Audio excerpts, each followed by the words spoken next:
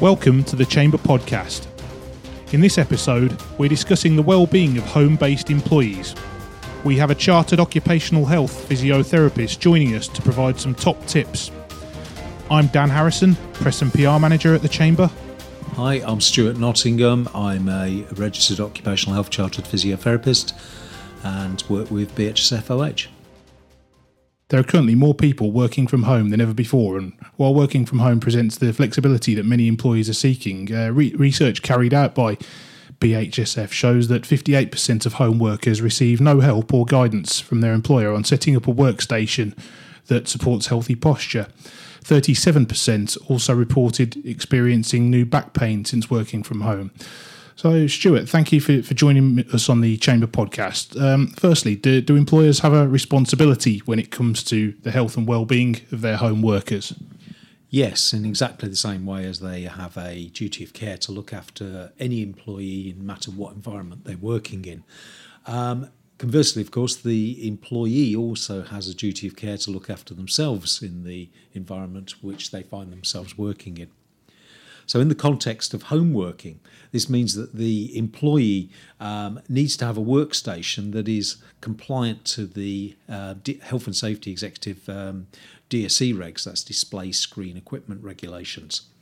Now, the idea that everybody working from home must have a full desk and PC and a full desk setup needn't necessarily be so. It's got to be a proportionate response to a proportionate time that you're working. So if you've got a sales rep who's on the road all day and then comes home and they've got an hour every evening they just need to do emails, the solution can be relatively simple.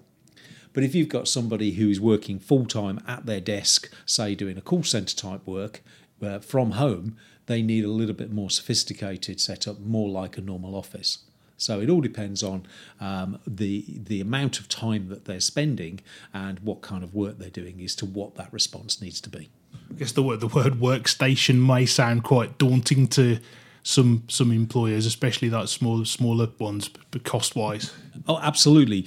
Solutions needn't be expensive. And I say if you've just got somebody who's doing a few hours here and there or a day at home every now and then, all you really need to be doing is looking at the laptop regulations, which say a laptop is a device for temporary use only.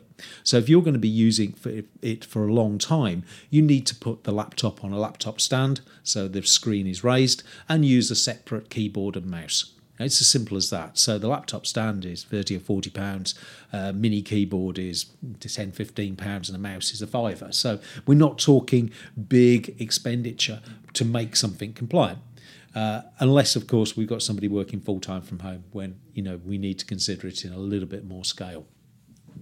Sure. And BHSF's research highlighted that home workers are perhaps being overlooked when it comes to working practices such as setting up their workstation. So what steps can employers take to support their home workers' health and well-being? Well, the first thing they need to do is be legally compliant, and that means doing the risk assessment for them to work from home. Now, that risk assessment might not be only the DSE assessment, the display screen equipment assessment. We also need to consider PAT testing, say, for the electrical equipment that is owned by the business that they're using at home. So maybe that every piece of kit needs PAT testing every year, as it would be in the office. So it's a case of do that risk assessment to actually define what the problem is, and then you create the solution to solve the problem, and you create that solution that's proportionate to the problem. Why do you think this has been overlooked by so many? That just a case of attention to detail, perhaps? Two reasons. Out of sight and out of mind is probably a good one. The second one is the concepts of agile working, working in different locations, is relatively new.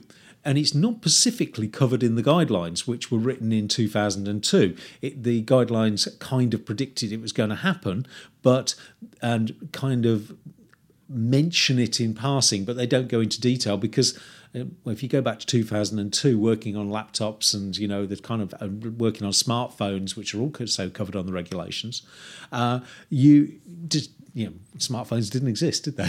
So the regulations are kind of outdated and are going to be revised at some point. So those two reasons are really why it's overlooked at this point. But certainly, employers should be looking at performing this risk assessment in the same way as any other risk assessment that is legally compliant that they do within their business. Sure, and you mentioned at the start that there's a responsibility on both sides. So what can home workers do themselves to ensure that they're operating in a healthy way? Okay, well, the rules here are exactly the same as if you're working in an office or working from home. What we know is that sedentary life is bad for you. Yep, Health England guidelines now state that for every day you work in a sedentary role, you should be aiming to stand and move for around 2 hours, with the aim of standing and moving for about 4 hours. Yeah, eventually, that's the goal. But so that basically means getting up and moving regularly during the day. So the better way to do this is actually stand up for a few minutes every hour and move around every hour, rather than going for a walk for an hour during lunchtime and things like that, though that's still very valid. Yep. But the key is to get up and move regularly during the day. So it's the old rules that you're told in an office, but you're just applying them in a home environment. Yes, and sometimes it's easier to do in a home environment. So say if you have a phone call and you're not taking notes on the computer while you're having the phone call, why not stand up? Yeah, in an open plan office, that can be problematic. But in home, well, if you're on your own, who's going to see? And stand up and move around as much as you possibly can and not be pinned to the desk is really good move. And you also use the phrase out of sight, out of mind. So I guess if you are a home worker, regular dialogue with your employer is also important. Yeah, absolutely it is. For mental health issues for home workers are significant. So keeping in touch with colleagues, and making sure that you meet regularly is absolutely critical for healthy working. What's also important for healthy working is the phrase "don't suffer in silence." So if you have issues and you're feeling pain or you're feeling stressed, is make sure that you talk to your line manager, make sure you talk to your employer, and to make them aware that you're having these issues and they can take appropriate action. Finally, we may have some listeners that are tuning into this, and they may feel this perhaps applies to them if they do work from home a lot. So how can they find out more? Okay, you can find out more by downloading our employer and employee ergonomic guides for home workers, which are available free at bhsfoh.co.uk/musculoskeletal_guides. Shall I say that again? Yep, it's bhsfoh.co.uk/musculoskeletal_guides. Musculoskeletal is one word. Thank you for listening to the Chamber Podcast. To hear more episodes, find us on Apple Podcasts, Spotify and Audio Boom, or go to the latest news section of www.greaterbirminghamchambers.com.